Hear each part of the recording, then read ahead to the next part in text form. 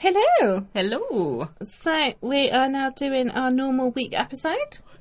Last one of 2022. I know, which is insane. Yeah, get this just before Christmas. Yeah, you will. 6 days before Christmas? Yeah. Yeah. Wow. So hopefully you all have an amazing Christmas or holiday or break or whatever. Or just end of the year or December. Exactly. So we are finishing off this... We're finishing covering the Slenderman stabbing. Not finishing it off. No, that would be very bad. Yes. So we will jump straight in. Boing. We've just recorded our Patreon chat episode. Yeah. So if anyone wants to check out that and our other chat episodes, head to Patreon and search for the Weird Sisters podcast. And weird is, as we keep on banging on about, spelled W-Y-R-D. Yep. Weird with a Y. Yes. So yeah, last week we left it where Anissa and Morgan, they'd attacked Peyton.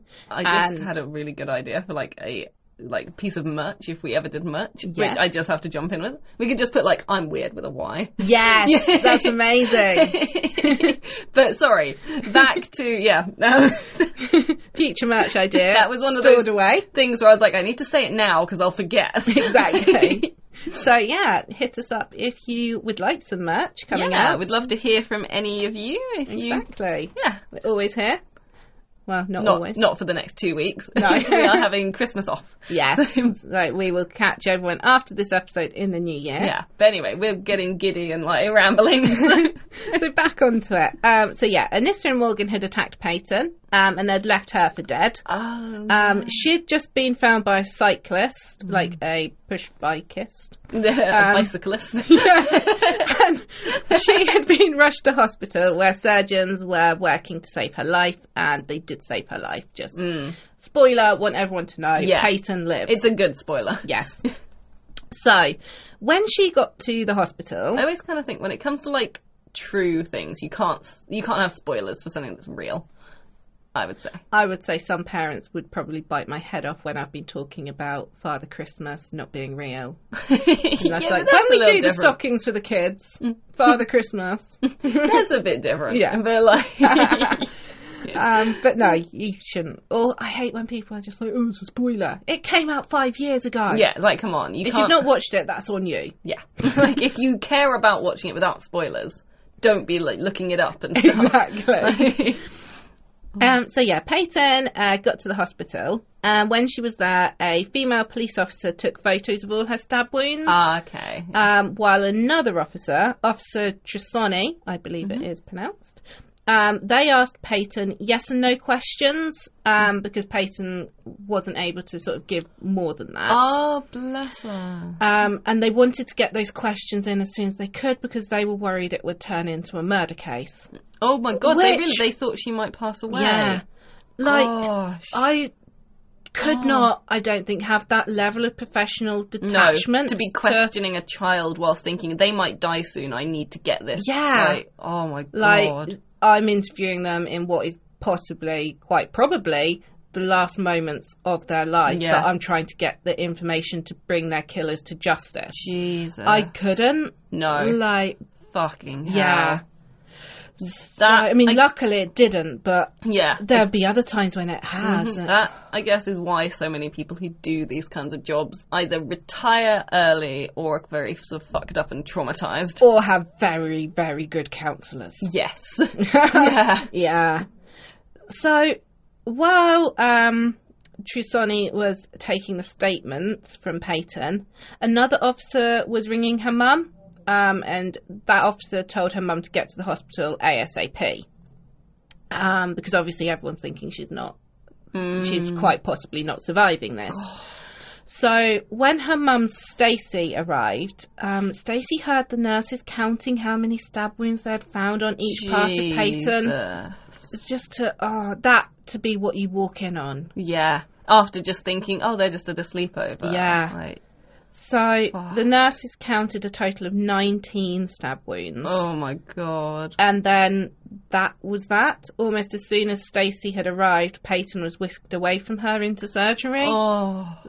I can't, no. You just wouldn't be able to, like, let them go. No. I mean, obviously you have to. You have to, and you have to so that they can do the work, and you're placing all that trust in I the don't know doctors. how you could let go of them and have them be wheeled away. I'd be like, I'm standing in that operating room with you. Like, I know you can't, but that's what you'd want to. So, while doctors were saving Peyton, police had already put out a description of Anissa and Morgan. So they definitely knew already it was her friends. Yeah. She'd managed to say that much. Yeah. So they were hoping to find them as soon as they could, and they were also out searching their houses, so they were on it, like a car bonnet. Just like doing like what they could as quick as they could, hopefully as thoroughly as they could. Quick, sharp, or whatever exactly, you said. Quick, sharp. So they told Anissa and Morgan's parents that one of the 3 girls had been hurt and the other 2 were missing, but they didn't say which was which. So they didn't say it was Peyton that had been hurt and the other 2 are missing. They just said one of them has been hurt, the others are missing. Oh, God. So obviously, as the parents, you're going to have to assume yours isn't the one that's hurt, otherwise you'd be at the hospital. Yeah, that's true. Yeah. But then you're like, fuck, my child's missing. Yeah. It's not... like, and what's happened? Are they? Have they been hurt and the other 2 abducted? Yeah, that's true. You wouldn't know that they had just gone off of their own volition. Yeah. So the parents obviously wanted to be as helpful as possible.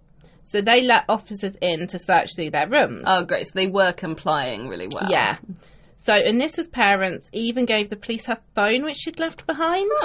Surprises me she left it behind, to be honest. Well, it had what seemed like her parents had looked through it, like obviously at this point, and they'd noticed what might be a suicide note on it. Oh. And she'd also left, and in the suicide note, she had put that she was leaving all her stuff to her parents. Okay. And she'd asked that people didn't grieve or miss her. Oh my God.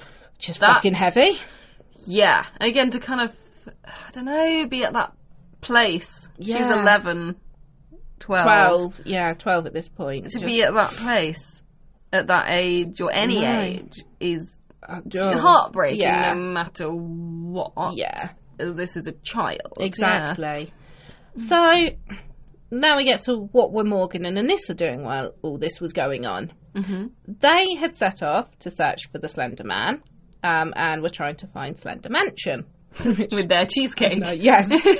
So they were walking through the woods, and they were having to avoid going near police because the police were in the woods scouring the crime scene. Oh, wow. They were, like, in the same... Oh, sorry, I'm yawning. They were, like, in the same place. Yeah. I'm not yawning because I'm bored. I'm tired. I was going to say, you need a nap before you come and record this.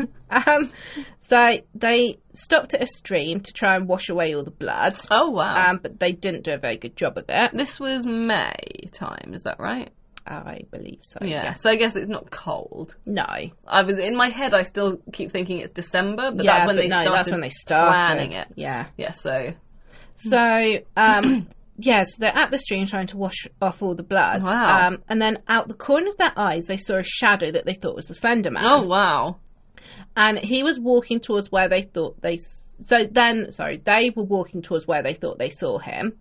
They then stopped. Okay. And Morgan carved the symbol of the Slender Man into a tree with the very same knife she'd used to stab Peyton. What is the symbol of the Slender Man? See, I looked that up because I did not know, and I was curious. So essentially it's a circle with an X through it. Oh, okay. So, I don't kind of like almost like a stop sign or whatever. Not a stop sign, like a... no entry sign or whatever. The no stopping sign is on the carriageways. That's it. You can tell that I passed my driving test a long time ago. Yeah, and the lines of the X extend through the circle. Okay, I get. Yeah. Yeah. Huh. So they did that, and they both pressed their heads against the tree that they'd carved it on, while Morgan recited some sort of weird ass poem. About the Slender Man. Do we know what the poem was? I think you can look it up and find it. Oh, really? It was in the book. Oh, it is like an actual, like, they wrote it down. I think so. Oh, wow. Or told the police about it or something, yeah. So she recited this, and then they started seeing more shadows at the corner of their eyes, like the tendrils that sometimes Slenderman's depicted with, like coming towards them. Were they, or was this more like wishful thinking, creating it sort of for themselves? Yeah, it could just be that absolute adrenaline delusion. Yeah. What has she just done? Like a whole host of now... what am I thinking? Neurotransmitters just like coursing through her body and just fucking her up even more. And sort of self-fulfilling. Yeah. Kind of, that's what they expect to happen. Exactly. And want to happen so badly. Yeah. So they saw that and then it was gone.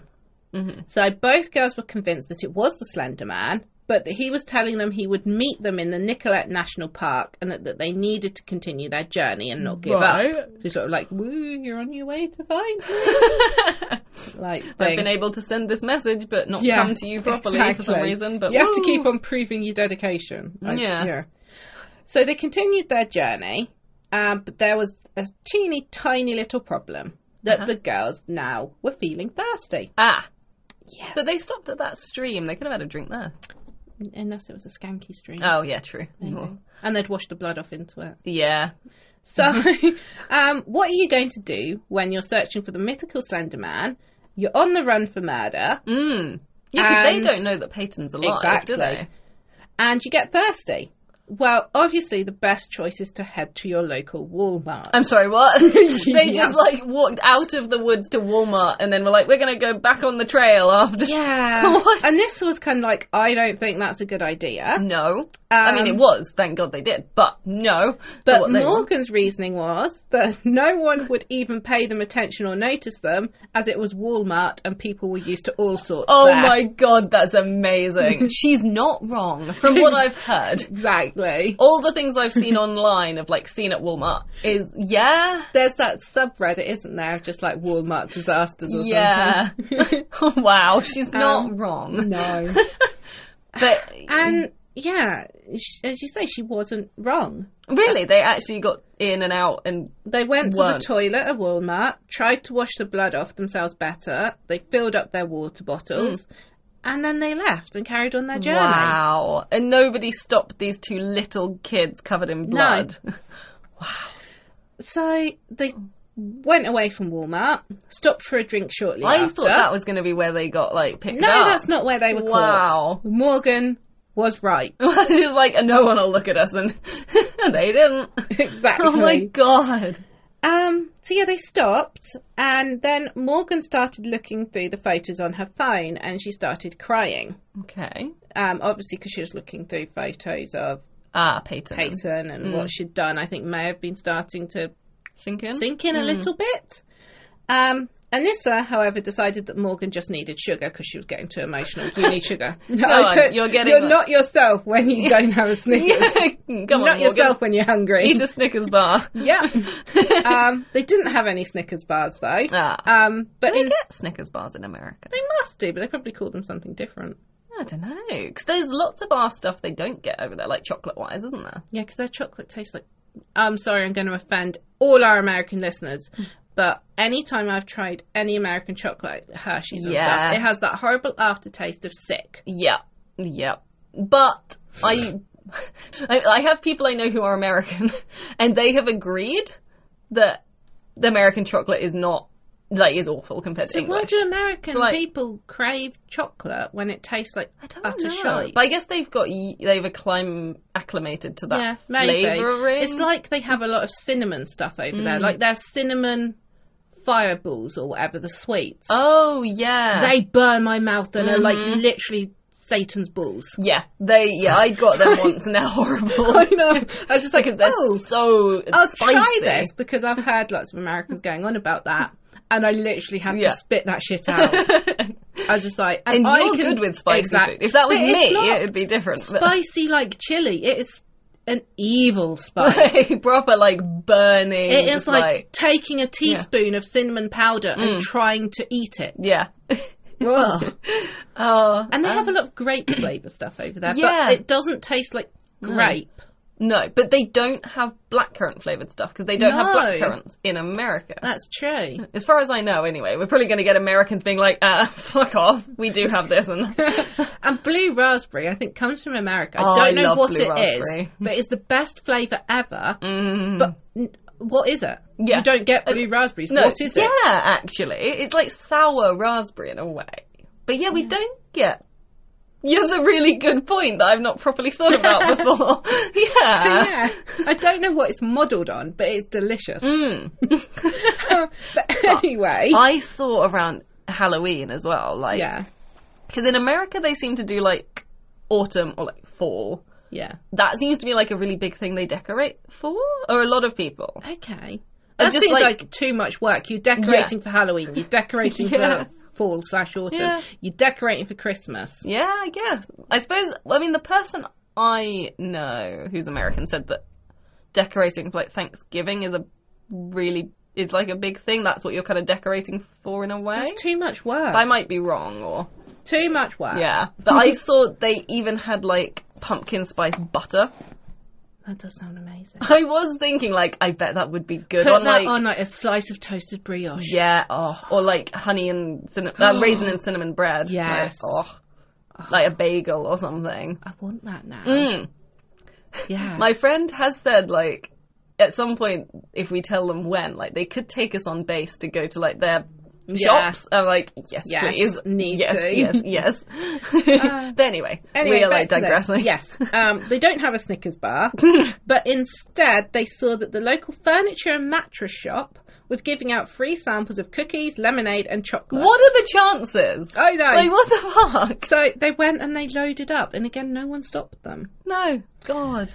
So... How do you load up, though? I'd feel too rude to take more than, like, one cookie. I think they took some lemonade, a cookie each, and some chocolate each. Okay. So, they then arrived at the next town over. And it was at this point that they ran into trouble.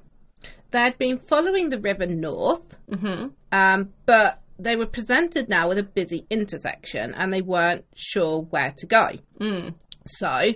they stopped at a graveyard, like you do, to rest and figure out what to do. And they tried to eat some of their snacks. Okay. Now, Anissa told police later that she couldn't manage more than a couple of nibbles of one of the chocolate bars and ended up spitting it out as it tasted weird. Maybe it's just American chocolate. Maybe. Sorry, everyone listening. But, she wondered, looking back... sort of reflecting on it, whether the bad taste was actually caused by the fact that they'd just left Peyton in the wood to die. You'd think. And that it was starting to sink in and she couldn't get rid of that image in her head. You don't say. Yeah. Hopefully you didn't manage to eat the chocolate. I mean, she didn't. So. No. But also, did they not have cheesecake with them? Like, why couldn't they have eaten that? Maybe it's just crumbs. Yeah. Or maybe they'd meant to buy one in Walmart and forgot, or maybe. I don't know. I don't think that they had planned this out the best. No, they tried. Luckily. It seems like they did give it a good go, but... So Anissa apparently also at this point asked Morgan if they could go home yet. I'm sorry, go home yet? Like, you think you can just go home now? Morgan was horrified at this suggestion, and she told Anissa that they couldn't go home ever again. They'd murdered someone. Yeah, you're a fugitive now. And this again shows how... juvenile their thinking was, and like not in touch with reality, or not having that comprehension properly. And also, like, Morgan told Anissa that the punishment for murdering someone was to be murdered yourself. Like, again, it's just that kid like thinking and processing. Yeah, and I guess in America they do have like the death penalty in some not places. In that state. No, but I guess maybe she's heard that, and so in her head that just is what happens. Yeah. So they decided to walk around and see if there was like an underpass or something to get to the other side of the main road. Cool. I'd probably just crossed it. But it's like in America, I guess A14, big road, something like that. Like a dual carriageway kind of thing.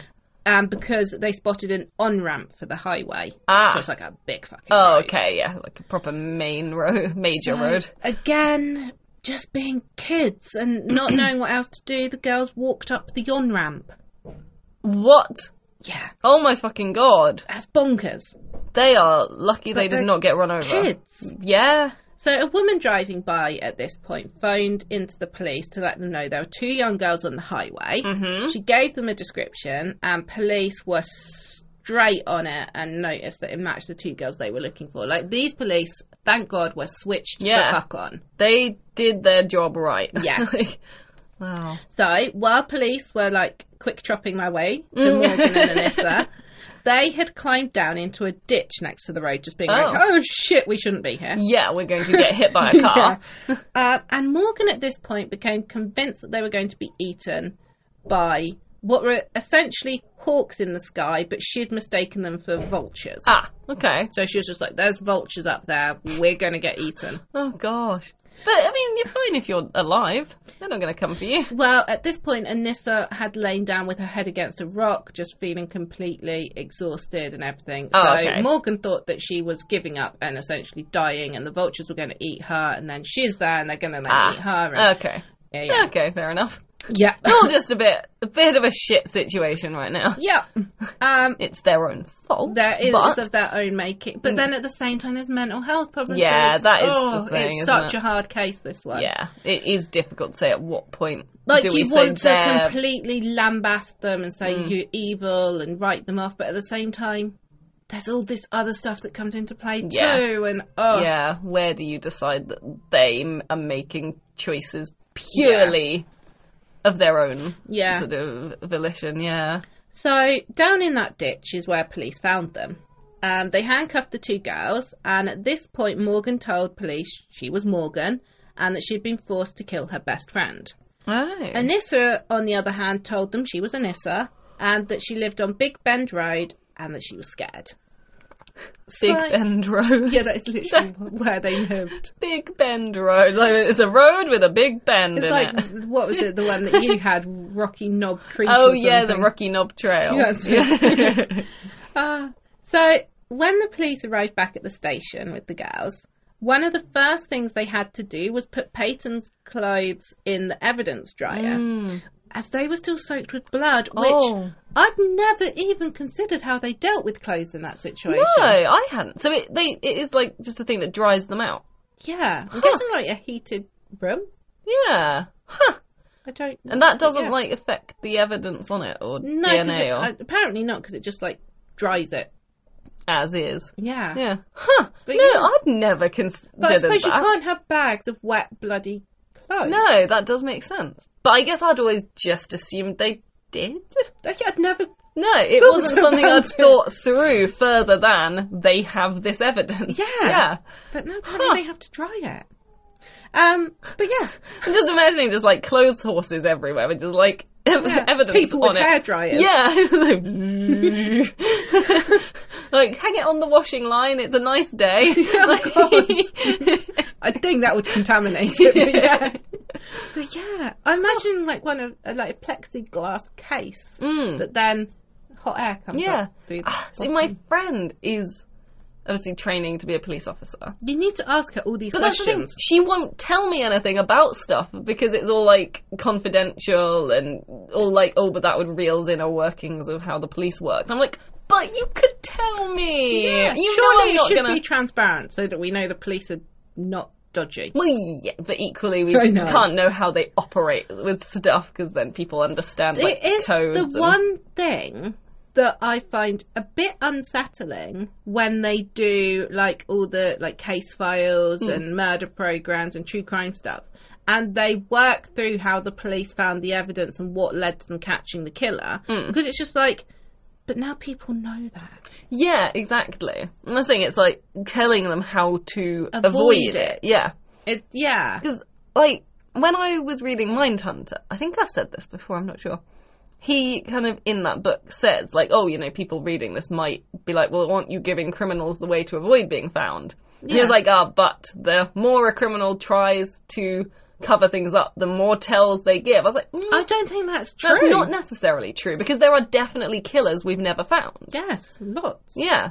So... Oh my god, watching Supernatural, and I got to... Oh god, the horrific episode where that boy, same sort of age as Sam, is telekinetic. Oh yeah. And he like is killing his family. Mm-hmm. And the guy gets his head chopped off with the window. And then you got Dean and Sam, and Dean's just like, quick, write down your fingerprints. I don't want anyone knowing we were here. Yeah. So it's like, back in the early 2000s. Yep.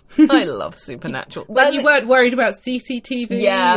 That's the thing. I love how the show is so long ago now. That, like, the technology is just so archaic. And then, like, you see it changing through the seasons. Yeah. At the moment, they've just got a really basic flip phone, like Nokia thing. You see them start to use, like, computers and then, like, a laptop, and then they get, like, proper phones. Do they get smartphones? Yeah, eventually. Oh, my God. Yeah. I'm so excited to watch it progress. Oh. But anyway, should probably... So, they dried Peyton's clothes, and then it was time to talk to Anissa and Morgan. Oh. Now, were they brought to, like, the same place? Oh, no, because Peyton's at the hospital. Yeah. I was going to say, are they in the same place? Because that would be hard. No. Yeah.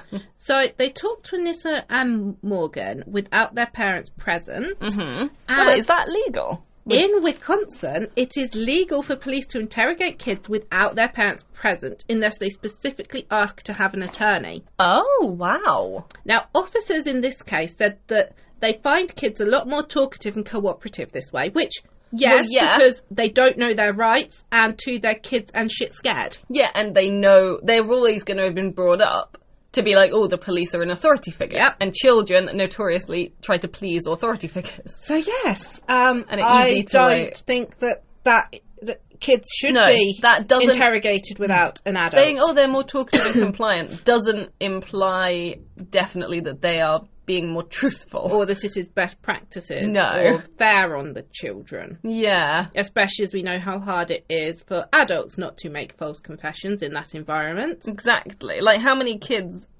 are just sort of trained in such a way that you can sort of say, like, oh, did you do this? And they'll kind of be like, yeah. I find it hard when I'm on the phone trying to deal with an issue and people are just like, oh, okay, well, you've done this. Like, to be like, no, that's not actually helped me. I'm just like, oh, okay, and hang up. Yeah. And then I ring back and hope to get someone else. Mm-hmm. Yeah. So, like, I am awful for that. So, like, and I'm an adult. Yeah. So, yeah.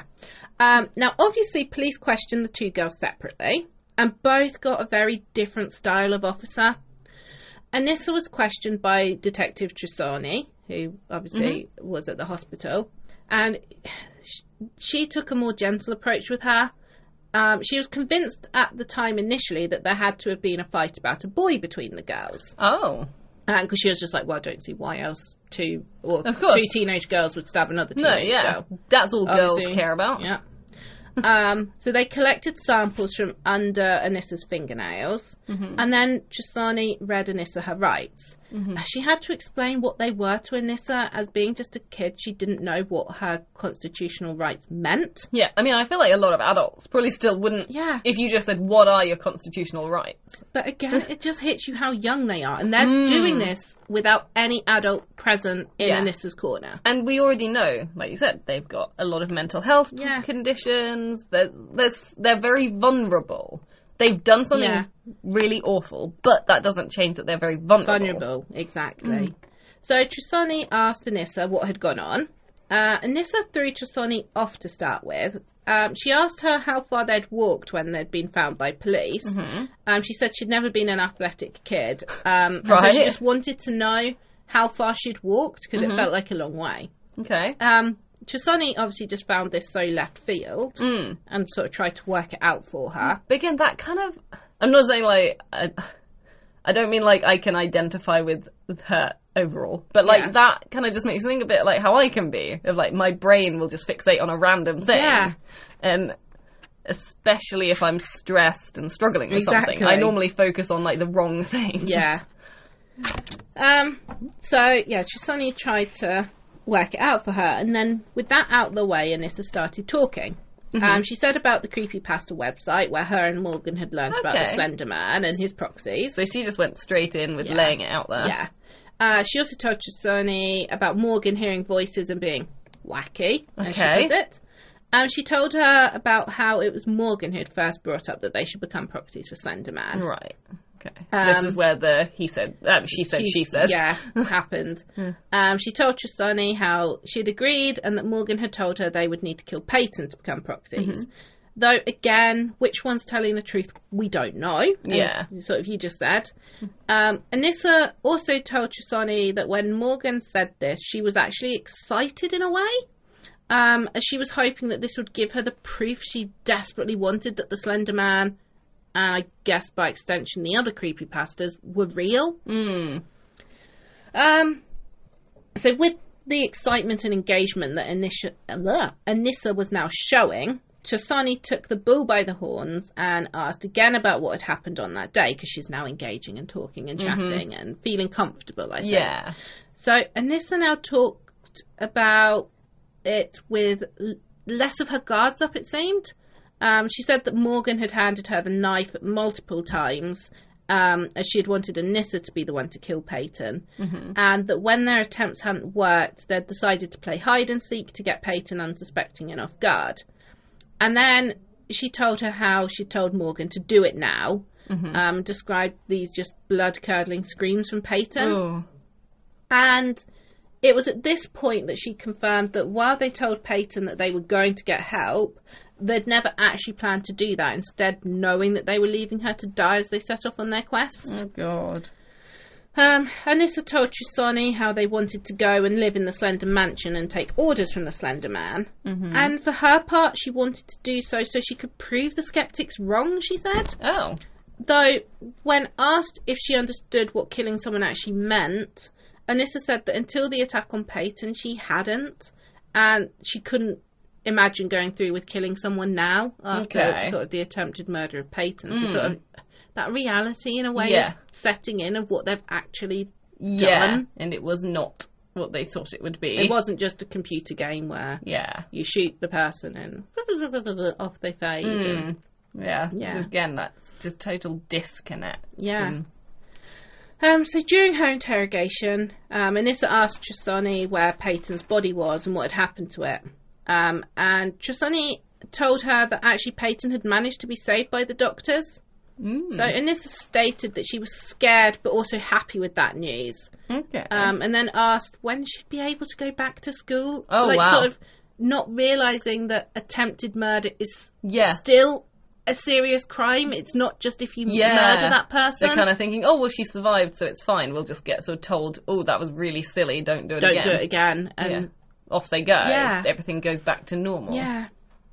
And then at the end of the statement, Anissa stated she felt none of this would have ever happened if she hadn't shown Morgan the creepypastas. It's just, Wow.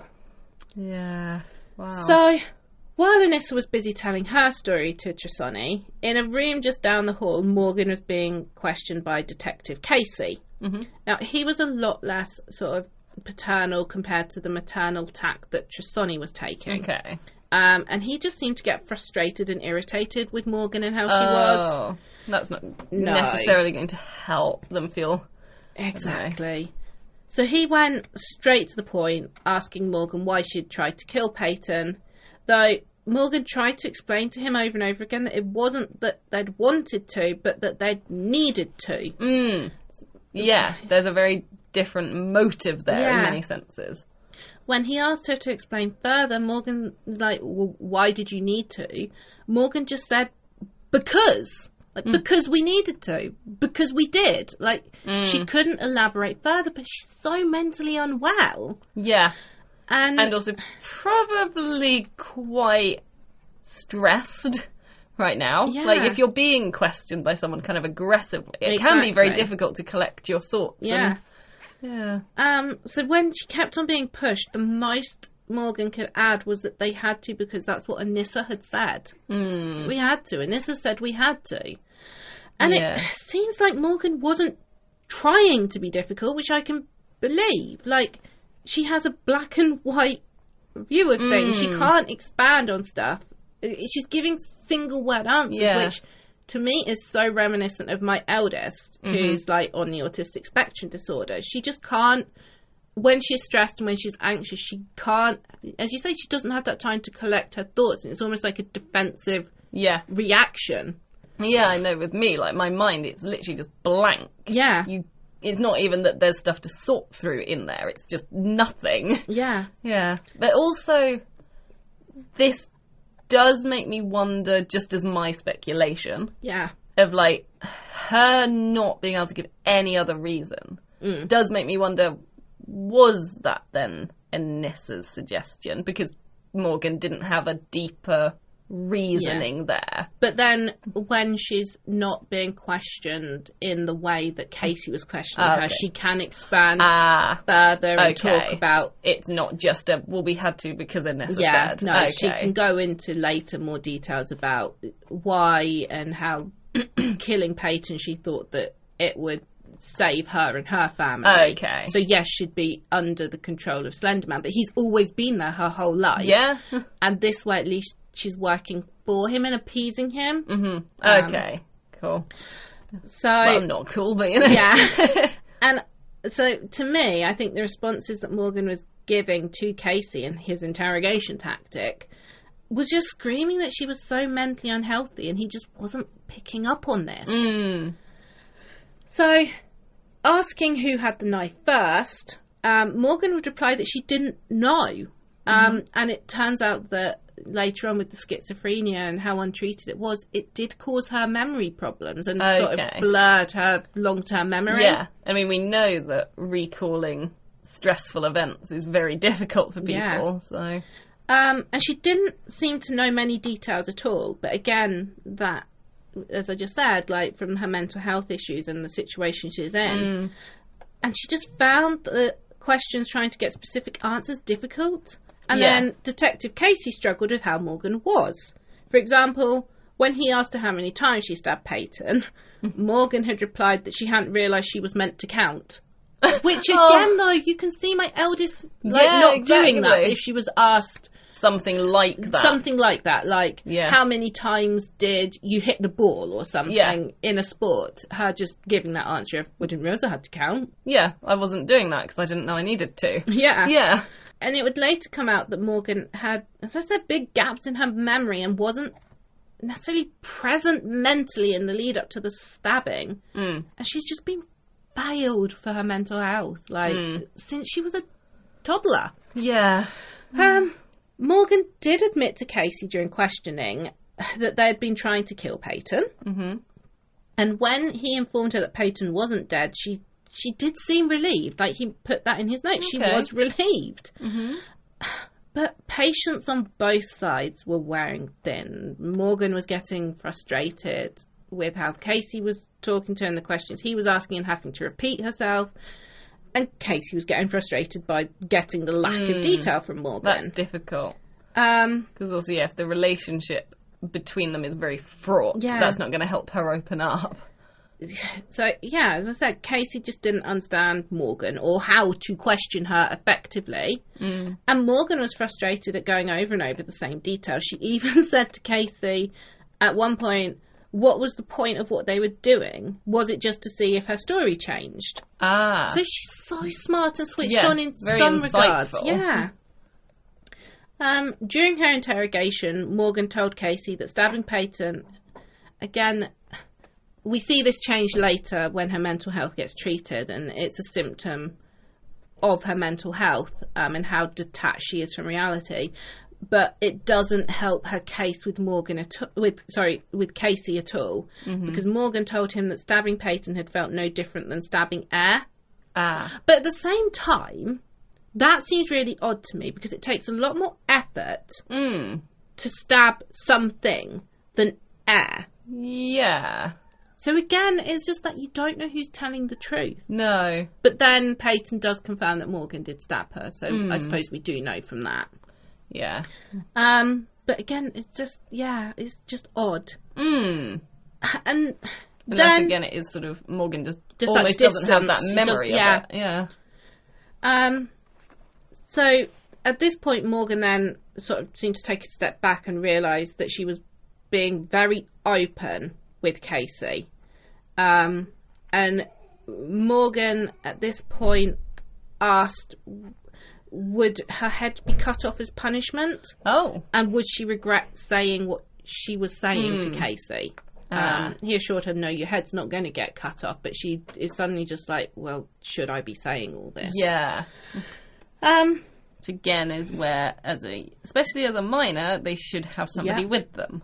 So as I said, Casey assured her, no, your head's going to be fine, and that she wouldn't regret being truthful, as it would mean that Morgan would be able to get the help that she needed and help stop the voices and hallucinations that she had, and that she wouldn't then have to worry about hurting anyone else. Yeah. So it's like he does start... He isn't just being really cold. No. But his questioning tactic is very different from sort of who Anissa had questioning her. So when Morgan tried to explain about the Slender Man and how he was behind their motive, Casey just wasn't hearing it. Like, it wasn't practical. So instead he tried to focus on more practical and tangible issues like physical evidence. And he said he just found how she spoke chilling, and he had a 12-year-old daughter.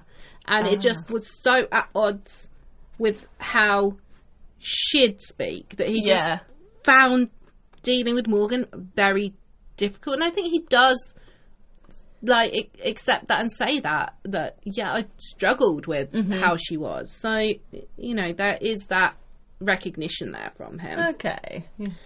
So, asking her things like who lived at her home, Morgan reeled off Mummy, Daddy, and all her pets' names. Oh. Which, again, And then he asked her if a sleepover was normal for her birthday.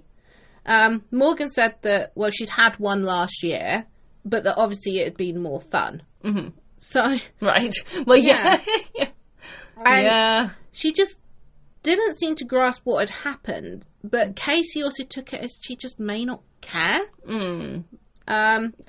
So, after their statements were taken and interviews were over, both girls were then transported together in the back of the police van to the jail. Anissa's interview had taken a total of 3 hours and Morgan's had taken 5. Oh, wow. All the way through this, they had not had any contact with their parents. Oh, my God. Was this, straight through as well? No breaks? I believe so. That's a long time. So, they got to jail and both girls were taken inside. The lady booking them in asked Morgan if she felt like she had hurt herself.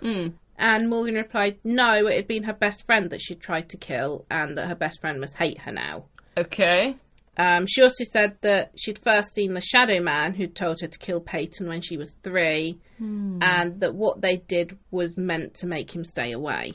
So she's being a hell of a lot more open with this lady at the booking in. Just straight off. Than with Casey. But because I think she's being more motherly to them. So...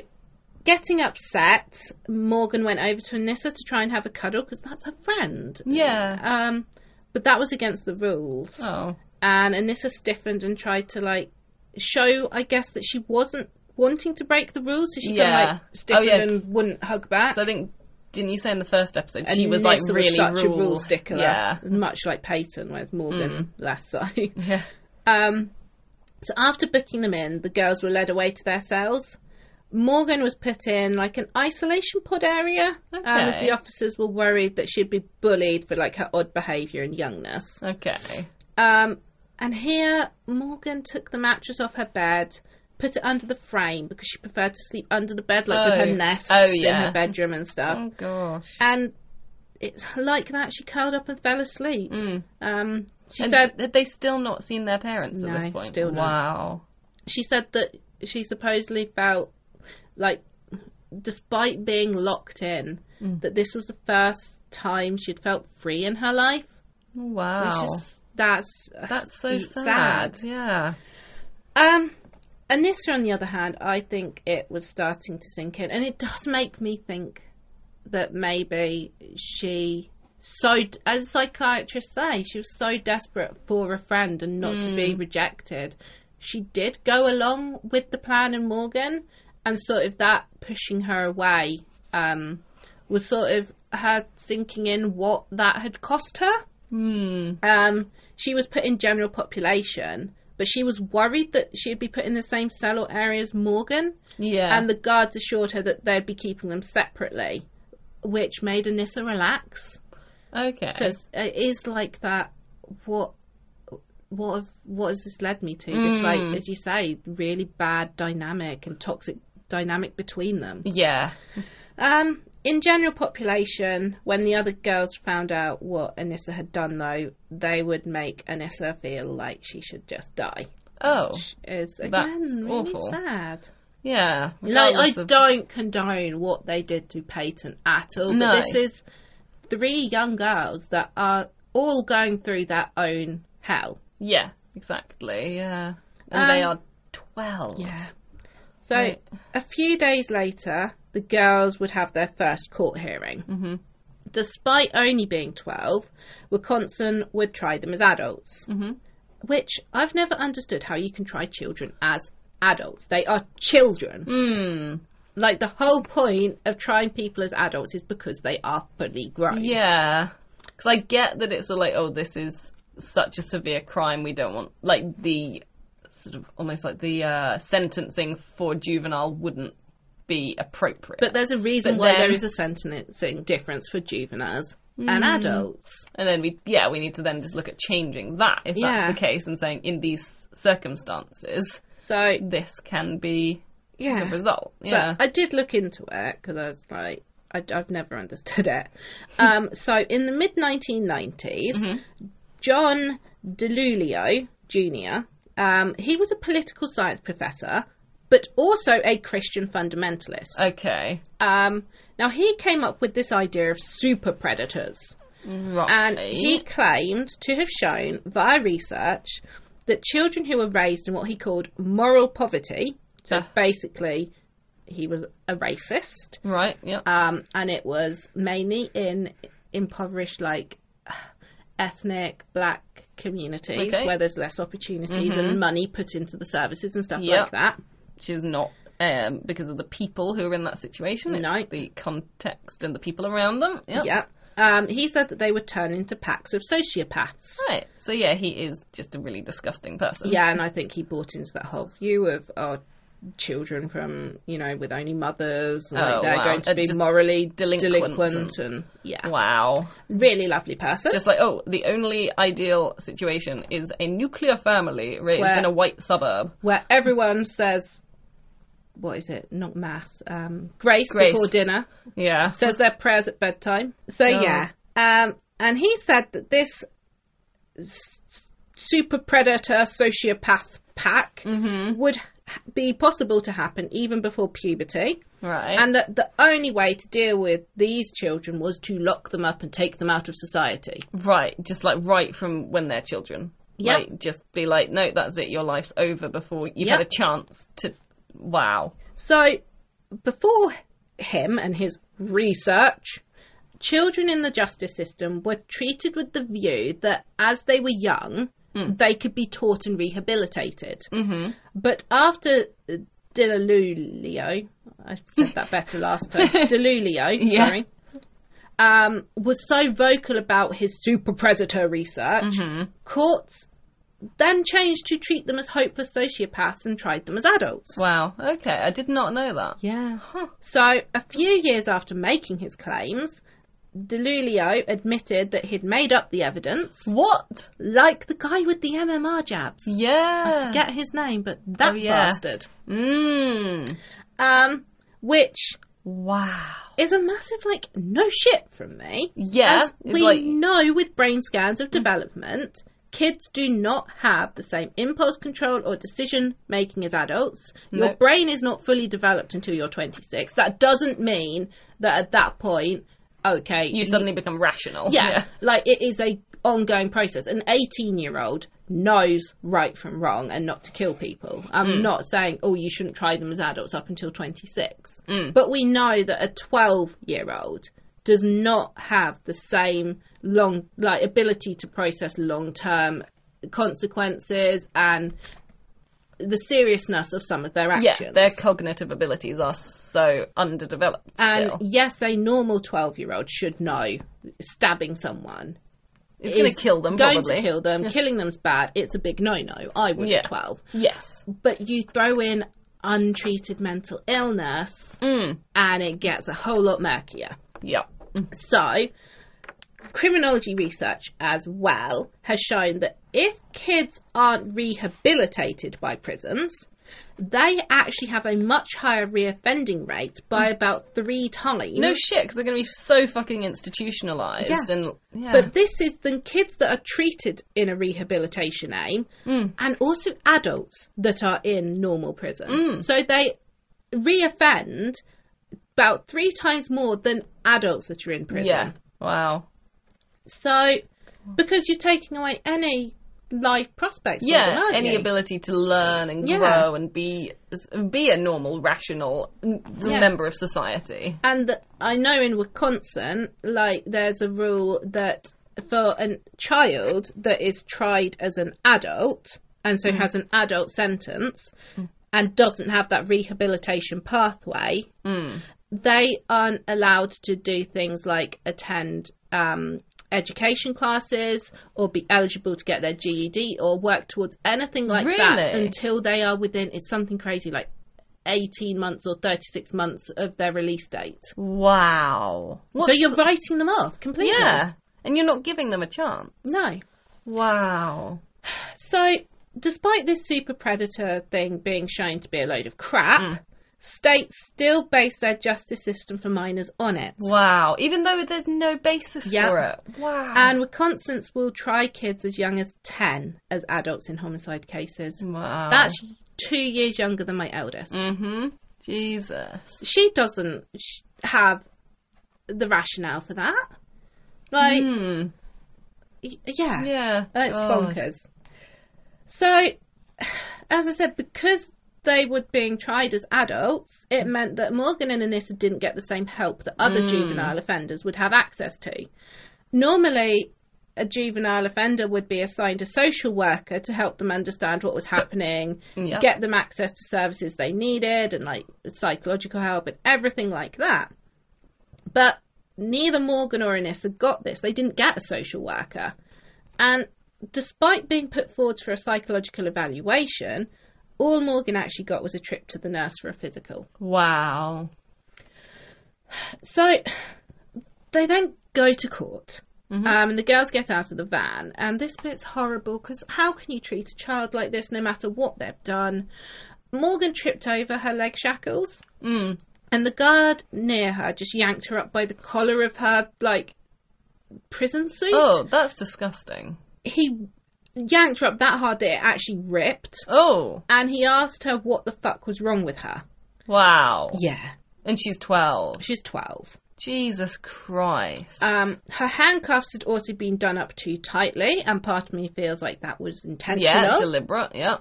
So by the end of the day, her wrists were actually bleeding. Oh my from God. them.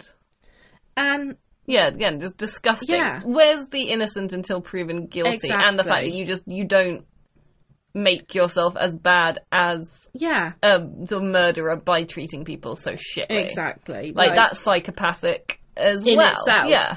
And I think, sadly, sometimes we see people that do have those psychopathic tendencies and would become criminals go into positions like that because it gives them the free rein to do it. Exactly. That's the thing. It's not a surprise that so many sort of serial killers have tried to be in the army or the police. Exactly. Yeah. And yeah, there just seemed to be no care given that while the crimes they committed were horrific, these are 2 12-year-old kids seem. And it just seemed to be the case everywhere. Like, there was this view that the fact that they were kids made them more evil than a fully developed adult having done it, which seems so odd.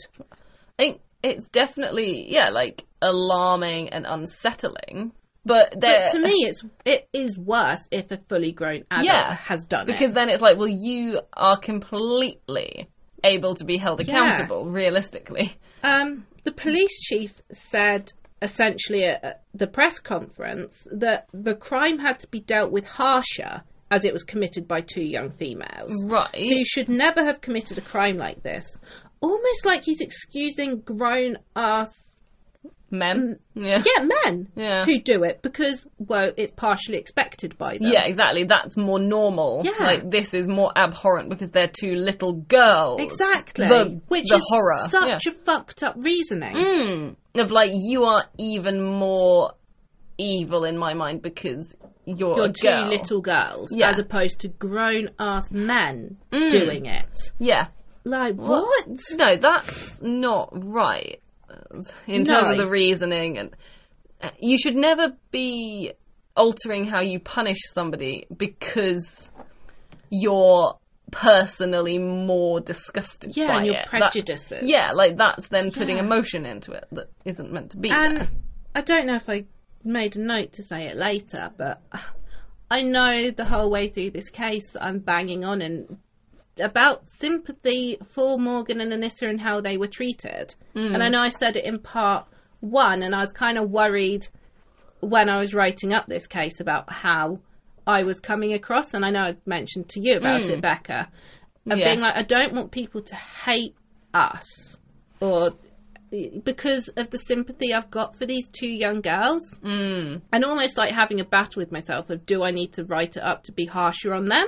Yeah. But that goes against how I do feel about the situation and them. And I do feel like they were let down and victims in a different way, but that does not take away from the sympathy and how I feel about Peyton and what she went through at all. Both can be true at the same time, I think everyone's story in this case is tragic, and that's not taking away, I'm not trying to take away from the tragicness of what Peyton went through either. And we're not trying to say that she is not the victim here. She still is. Excusing what Morgan and Anissa did. No.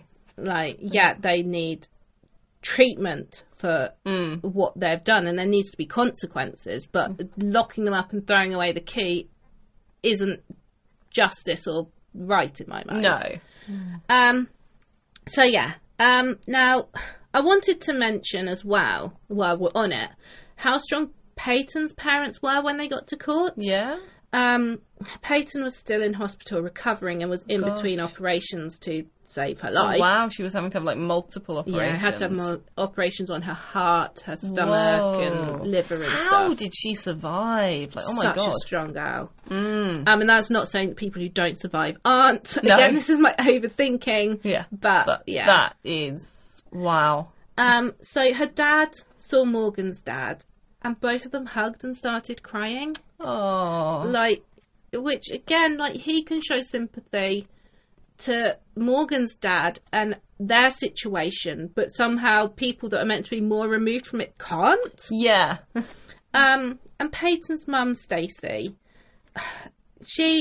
while she couldn't bring herself to forgive the other parents at this point in time, she said she blamed them in a way for Matt possibly passing his schizophrenia on to Morgan. Obviously not his fault, but also you're untreated, you didn't notice it in Morgan. No, you weren't sort of being open with her. Yeah, and that at this point she believed that they were just in denial and burying their heads about Morgan's own mental health, which I think they probably were. Yeah. But in time, she did come to forgive them, and she states as well that she realised that they were also going through their own hell at the same time.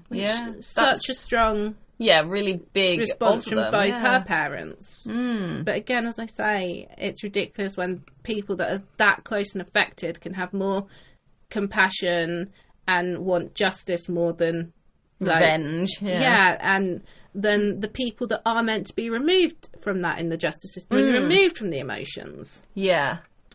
So one of the initial things Tony, who was Morgan's defence attorney, did was to have Morgan mentally assessed by Dr. Kenneth Robbins. Okay. He'd also interviewed Jeffrey Dahmer. Oh, wow. Yeah. Okay. So he's a big deal. Yeah. Jesus. Now, Dr. Robbins would also assess whether Morgan was competent to stand trial, whether she understood the charges against her and what she did and all that. Yeah. So, 5 days after she was arrested, Morgan sat across from Robbins. She was crouched on her chair, spinning around and bouncing up and down, apparently watching the unicorns. Okay. Yeah. When Robbins asked her if the Slender Man was real, Morgan said, yeah, of course he is. But when he asked her if other fictional characters were real, Morgan told Robbins, of course they weren't. She wasn't that stupid. Okay. But again, she's seen this shadow figure since she was 3. Well, yeah. He is real to her. Dr. Robbins, as well as other psychiatrists, reported that Morgan believed the Slender Man was real and that her only job was to keep her and her family safe from him. It didn't matter if court found her guilty or innocent, as Morgan believed, at least even in prison, she'd be safe and fed and her family would be safe. Oh, gosh. Morgan was also convinced that she had these, like, Vulcan mind powers that had been taught to her by Voldemort. Okay. Where she could just imagine she was anywhere else and it wouldn't matter where she really was. Oh, gosh. She's so mentally unwell. Yeah. And that sort of, dissociation is such a sort of trauma response as well. Exactly. She said that she'd have sleepovers with Voldemort as long as he wasn't away on business. Okay. Trying to kill Harry? What business? Off to Albania for a bit. I've just got a picture in my head of Voldemort in like a pinstripe suit with a briefcase and a top hat. Or a bowler hat, sorry. Yeah. She said that one of her classmates had a pet Pegasus. Okay. But then this just goes back to the trauma that she's also gone through. Disturbingly, she said that students at her school would molest unicorns. Oh, yeah. Like, again, she is exhibiting a lot of trauma herself. Traumatic. Yeah, like, that's not... No. Obviously, that's really horrible. And she's not exactly choosing that to be in her mind. Exactly. Like, yeah. And so, with all of this, Robbins and other psychiatrists came to the conclusion that Morgan was not competent to know what was happening to her. Mm-hmm. And while being assessed, Morgan's legal team had also hired a private investigator who scoured through Morgan's room.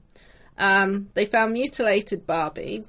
There were also 2 Barbies found which were more specific to what happened. One had cat's ears and a tail, and obviously Morgan liked to pretend she was a cat.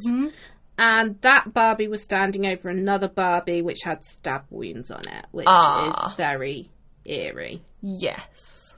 Every time I say eerie, there's a, like, Disney song that's got, like, Lake Erie or something in it. Oh. That goes in my head. Yeah, anyway. There's also loads and loads of bits of paper which show Morgan's struggle with mental illness. Which seems to be common with people that aren't neurotypical. My eldest has so many bits of paper in her room. It looks like she has just crawled out of a paper recycling box. Yeah, I have shitloads of paperwork. Yeah. And, so and things that I've got notes on and scribbles, doodles. Yeah, exactly. I think it's just you can't keep all that in your head. No, and there's so many different things bouncing around and but with Morgan, these included paper that had no written over and over and over on it. But with X's through the O's to turn it into Slenderman symbol. Okay. Writings about how he had no face but still understands, why resist, and things like that. And then, and this bit is, if this doesn't make you feel sorry for what Morgan went through before the stabbing, at least, then I don't know. They found an advanced psychology textbook which it was apparent Morgan, left to her own devices and confused, had been trying to use to make sense of what she was going through. Oh gosh. Which is heartbreaking to me. And that really does just further cement my personal opinion of just talk to your children. Don't assume that, they're a kid so they won't be aware of something or it was not going to bother them. And it shows as well to me that she didn't want to be like or doing what she was doing and going through. She was looking for a solution. Yeah, she wasn't having a lovely time. No. Yeah. She didn't see the Slenderman and do all this because it was fun for her. That to me shows she wanted it to stop. Yeah. God, that is pretty tragic. Yeah. Yeah. So it was around this time as well that Anissa had to be moved to the isolation pods and placed on suicide watch herself due to bullying from other inmates. When later asked if while there she'd been given any therapy or counselling, authorities would admit that no, none of them received help for their mental illness. Oh, which wow. is abhorrent. Yeah, that's awful. Here's a 12-year-old you've placed on suicide watch, and you're just leaving them in an isolation pod. Yeah. And aren't actually trying to stop them being suicidal. You're just preventing them from being able to follow through with it. Yeah. Yeah. Wow. And like I put in my notes, however bad what people have done is, we still have a duty of care to them and to not be that bad ourselves. Yeah, if we're going to have a penal system where we don't just execute everybody, which we obviously both agree with that. Exactly. Yeah, you can't then just have holding cells where they're just chucked into like a dungeon. Stew in your own misery, but we won't help you. Yeah. And to me as well, mental illness shouldn't be treated any different to physical illness.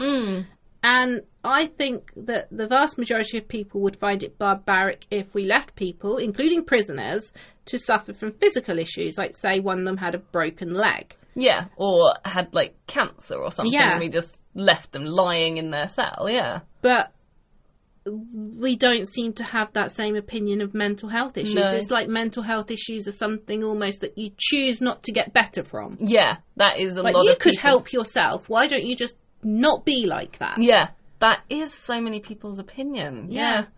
With Anissa, she was in this isolation pod, but then over time, she managed to change the other inmates' opinions of her by being kind and friendly towards them. So she didn't suffer from the bullying and being made to feel suicidal forever. But yeah, so whilst psychiatrists were analysing Morgan and Anissa, the investigators were trying to build their case against the two girls and gather all the evidence that they could. So on June the 6th, now 2014, with Peyton slowly healing, detectives Casey and Fisher paid her a visit. Peyton was learning to walk again. Oh my god. And so she was sat in a wheelchair because obviously it was tiring. She couldn't stand or walk for long periods. Wow. And despite not wanting to talk and instead burying her head in her hands, Casey, who had training and experience about interviewing kids, she persisted with Peyton and just tried to make her comfortable. So she started asking her about cats because she knew that Peyton had a thing about cats.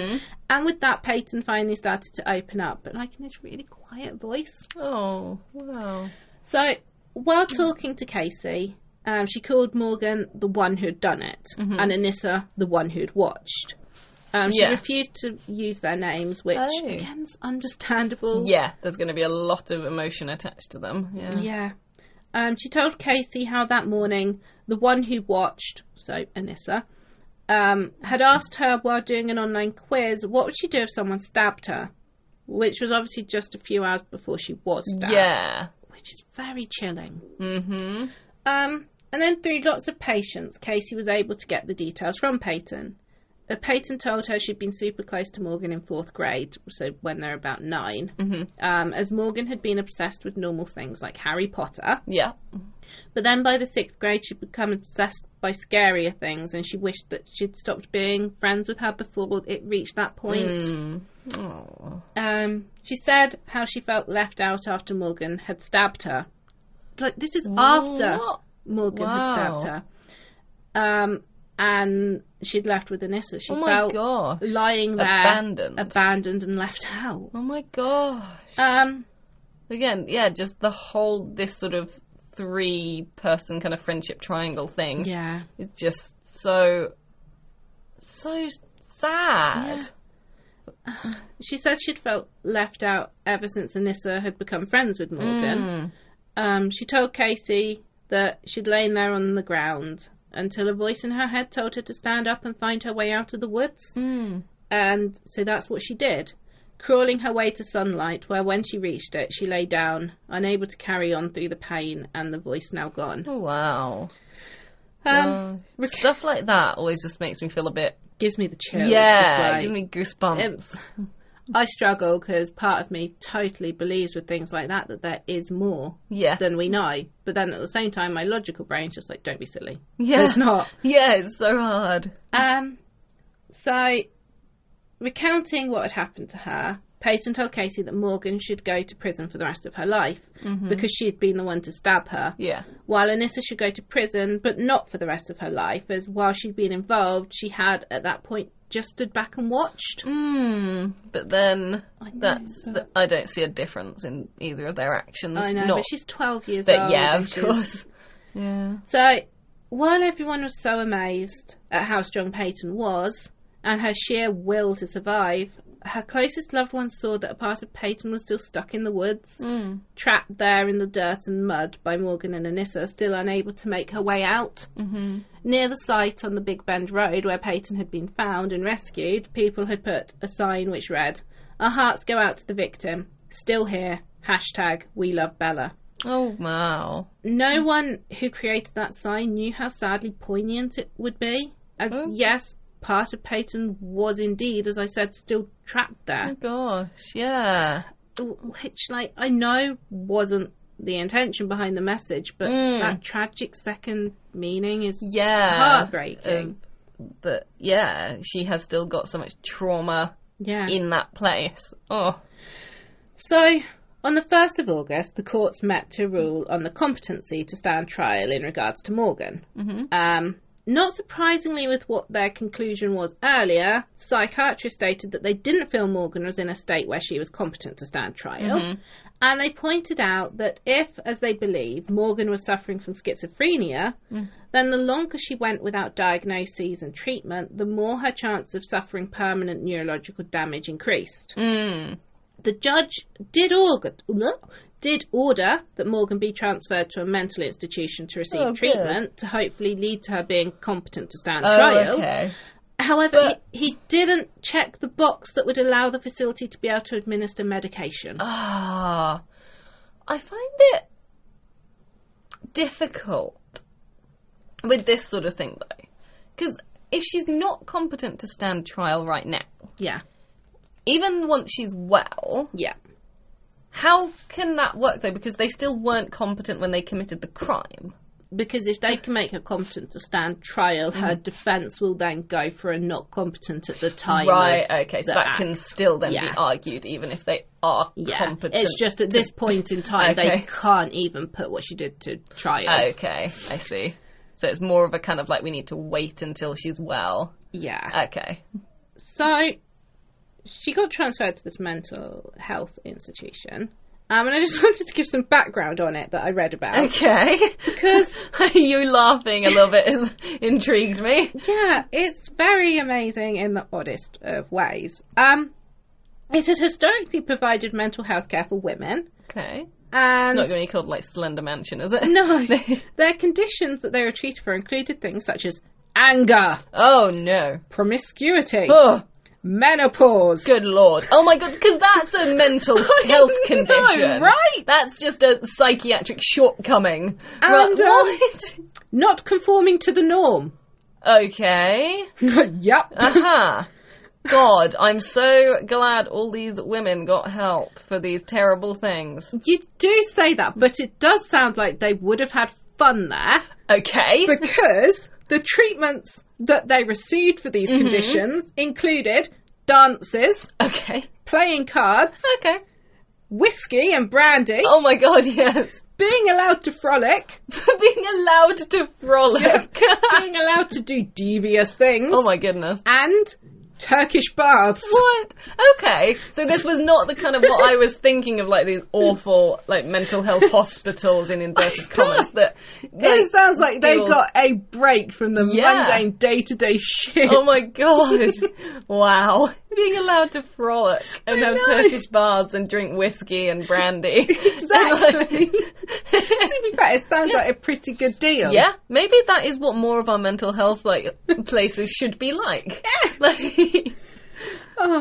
Okay, yeah. Yeah. I just thought that was amazing. I started off being you bastards, you're treating them for the menopause. But then it's yes, but with dances and whiskey and frolicking. And nice baths. That's amazing. I was okay. Yeah, that's all right then. Yeah. We'll be okay with that.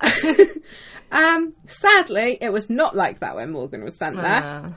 She was the youngest patient and was among adult patients. Oh. Which, like, I've worked in a mental health hospital as an adult, and it's scary and intimidating. Because she was younger, do you think... Oh, yawning again. Because she was younger, do you think they might have been kind of... I don't know, like people take her under their wing a bit? Or no, she got lots of people that were a little bit very paedophilic with her. Yep. Fuck's sake. She befriended, I didn't write it down because I thought it was horrific, but we're on to it now.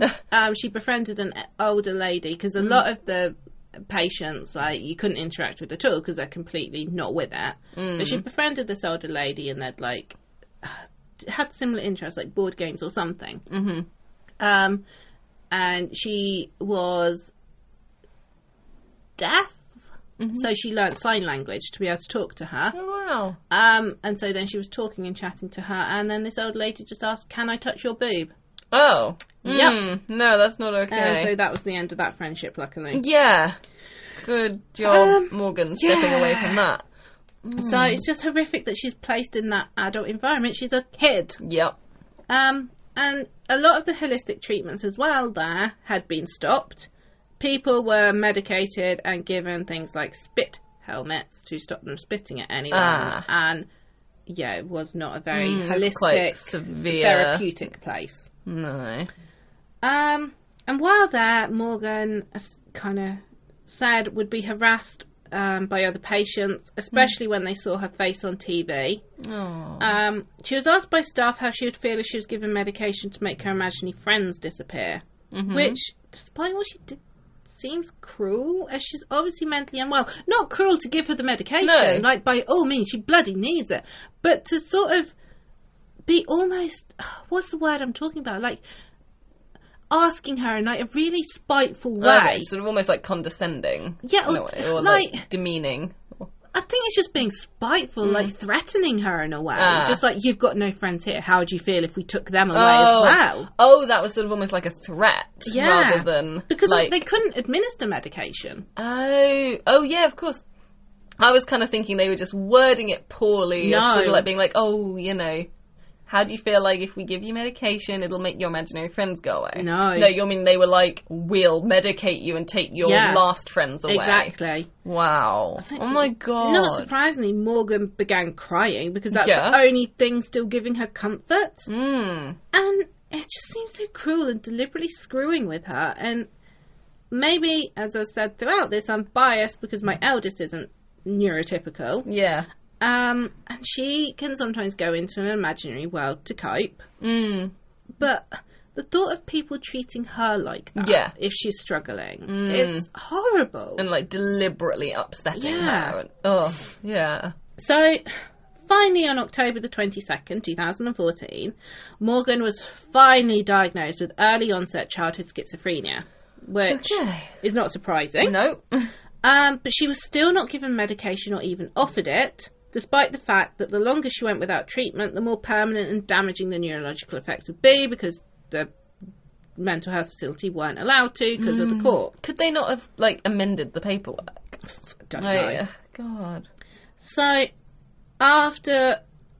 This kind of explains why. I'd forgotten that I made this point. Okay. After half a year of explaining the roles in court and denying Morgan medication so it didn't make her drowsy in court, the mental health institution declared her fit to stand trial. Right. Much to the shock of her family and other psychiatrists. Yeah. So they literally taught her by rote about the roles in court so she could parrot it back. Oh my God. So...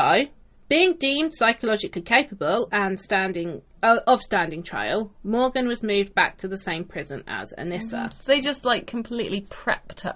Yeah. Wow.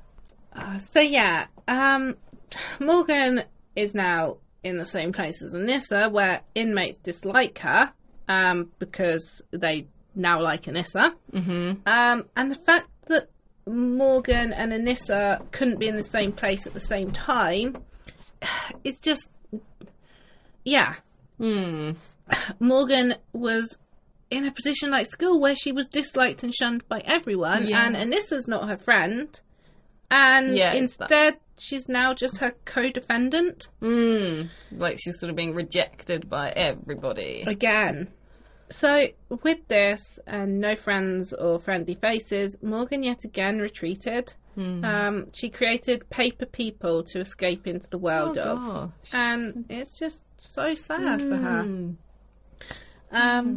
They, even couldn't, they had them, I think I put it later, but them eating, one of them could eat in their room while the other one was in the, canteen. Yeah. They were not allowed to be in the same place at the same time.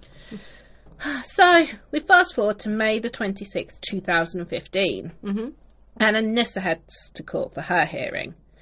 It was there that her defence argues that while her brain was not fully developed at the time of the horrific crime, that meant that there was the possibility for rehabilitation as her brain's still developing. Okay. Her defence also pointed out that while in juvie, she had not been in trouble for being violent. The most she'd got in trouble for was braiding her hair on her birthday and drawing a flower-in pen on her wrist. Why would you get in trouble for braiding your hair? Because they're not allowed to. That's just so shitty. It's a stupid rule.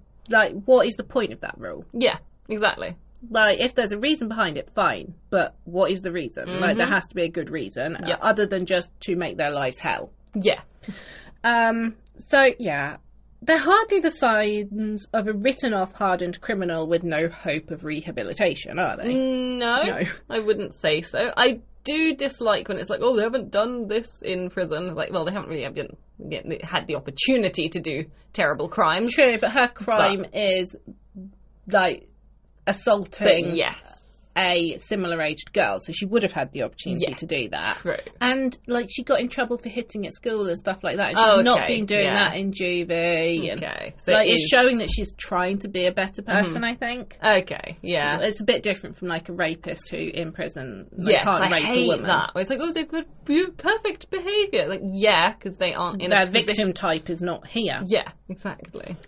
So, after her court hearing, the judge stated that he wouldn't give a verdict straight away, but he would first listen to Morgan's court appearance and then would give both verdicts together. But surely that's then going to, impact on his... that's... Yeah, he's treating them as... Yeah, that doesn't feel fair. So, the next step was for Morgan to appear in court, and both girls would remain in juvie while awaiting the verdict. Yeah. So, in the run-up to her appearance, Morgan met with psychologists... And it was now that she finally admitted that she couldn't control the voices in her head or her imaginary friends. And then, on June the 17th, so about half a month after Anissa, Morgan had her hearing. Her defence attorney, Robbins, was shocked at the hatred for a 12-year-old girl with undiagnosed schizophrenia. And when walking into court, there were signs stating, adult crime, adult time. Which, to me, as I've said, is batshit. The whole point of trying kids as kids is that they haven't got fully developed brains and we can rehabilitate them. So it's not the same as an adult crime because she's a child committing it, which alters how you treat it. Exactly. Because their brain aren't working the same way and she's very mentally unwell. Yeah. That does impact on how people make decisions, what decisions they can make. Yeah. You can't... You can't just say, you've done an adult crime, so you have to have adult time. Otherwise, why do we have a juvenile court system at all? Yeah. And just with mental health, it just is not the same. No. So, when court started, the prosecution objected to any articles on schizophrenia being used, as they said the research was just hearsay. I'm sorry, what? Which is, what? Academic research, scientific research is hearsay? Yep. I'm pretty sure that if they're using research, it has to be peer-reviewed and accepted by the community of... What? No. Yeah, scientific journals are hearsay. They're not using fucking Wikipedia, so, I presume. When you go to the doctors, just remember the doctors are treating you based on hearsay. Yeah, apparently. Yep. God. Yeah. Ha. Thank fuck, though, that the Judge Bohren, Boren? I'm going for Boren. Yeah, Boren. Overruled this and allowed there to be research on schizophrenia talked about. Thank God. Sadly, though, this sentiment of the prosecutors would be echoed in the jury. And the view that mental illness was just a get-out-of-jail-free tactic. What? And I've really struggled when writing up this case. because I do feel that Morgan was a victim herself and her mental health should be considered. And I do feel sympathy for her. But as I said earlier, I've also been worried about expressing that in a way and how you, our wonderful listeners, would take it. And I think as well it's hit close to home. As I said, my eldest struggles with not being neurotypical, and I can see aspects of her, aspects of me and our family and Becca and stuff in some of this. And while I'd never condone what took place, I just feel like all through this, mental illness isn't being given the same seriousness as physical illness and being seen as I said earlier, basically a choice. Yeah, and like a personal failing to suffer from it. Yeah. So Morgan's defence called to the stand Dr. Deborah Collins, who explained that the sooner schizophrenia is treated, then the better the outcome should be. And she also argued that Morgan should also receive lifelong therapy for her mental illness. She argued it would be better for rehabilitation if Morgan was to serve out her sentence in juvie, but that if that was not possible, then she would need appropriate mental health care in adult facilities. Her defence also highlights that Morgan's schizophrenia was presenting very early on, and that in adult prison, patients with schizophrenia were far too often abused, and that she'd also have the option to refuse medication, whereas if she was in the juvie system, they would have the authority to forcibly inject it if she was refusing to take it. Which she's 13 at this point, I think. She's seriously unwell. One of the characteristics of not just schizophrenia, other mental health conditions too, is like denying treatment. You start to feel better, and so you stop. Yeah. Or with schizophrenia, paranoid schizophrenia, you think that they're not actually treating you. Yeah. So the prosecution, however, tried to show how dangerous Morgan was, stating that tests showed she had a high IQ and that Morgan hallucinated characters from kids' books who were evil or ended up dead, like Voldemort and Snape. The defence countered to this that the characters were real and not dead to Morgan. So they weren't some sign that she was going to kill someone.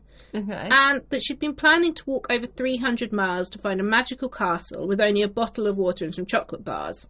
And they argued that's hardly the well thought out plan of a genius. Yeah.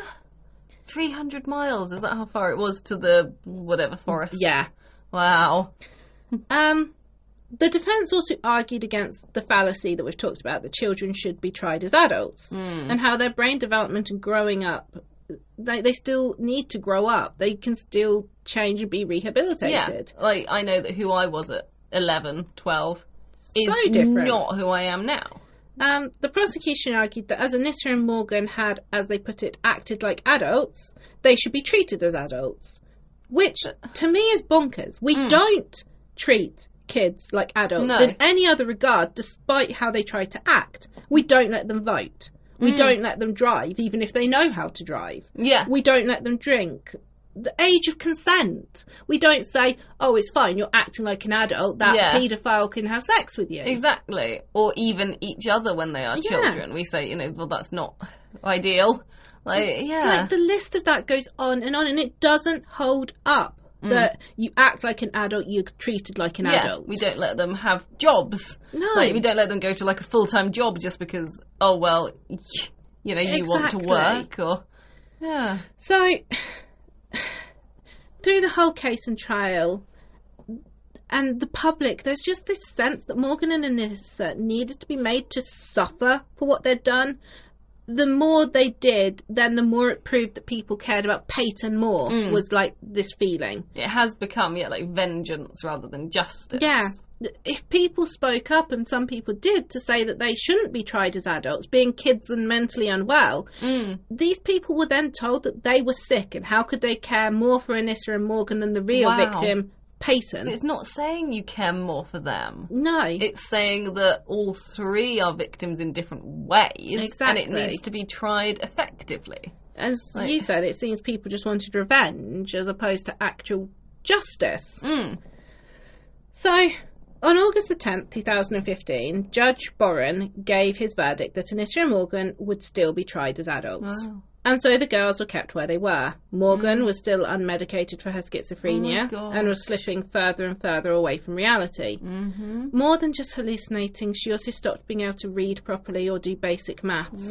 Right, her mental functions are just going down the drain at this point. Yeah. And her parents felt so upset and let down that people didn't seem to care that Morgan was suffering from a mental illness. Yeah. So, feeling desperate, they asked their attorney if there was anything they could do to help Morgan get medicated, which it turned out there was. They could take the matter of medication for her mental illness to civil court. And that did work. Finally, Morgan was taken to a mental health hospital and treatment for her schizophrenia was started. It took a whole 2 months for the drugs to slowly be upped in her system and reach like a level where they made a difference. Really? Wow. I didn't realise it had to be that gradual. Yeah, they couldn't just whack her straight up to the dose, and they had to, because it like accumulates in your system. So they do it really gradually. Oh, wow. And Morgan did start to get better. And when she did, she started to feel. And I can't imagine. She just suddenly started to feel everything. Oh, gosh. And life was now a nightmare that she said she couldn't wake up from. Yeah. You've gone from not feeling things to suddenly everything, especially after doing something like that, and you're now in prison. And she said she missed Peyton. She was scared of herself and what she'd done. And she just wanted to die. She watched all her imaginary friends die from the medication helping treat her hallucinations, and she just wanted to join them. Oh, bless her. Yeah. Like, it's really hard, as you say. She needs that treatment. Yeah. And some people possibly are going to think, how can you have sympathy for the kids who did this to another child? But I don't think they're bad children. I think it's concerning if people can see all of this and not have any sympathy at all. No empathy, nothing. No, it's clear she was not in her right mental state when she did all this. No. So, around this time, Anissa and Morgan had a bail reduction hearing because their bail was set at like $5 million or something. Oh, wow. But this was denied. After this, Morgan went back to her cell. She found a pencil and she tried to commit suicide. Oh, gosh. Really? Yeah. Oh, my God. Just with a pencil. Yeah.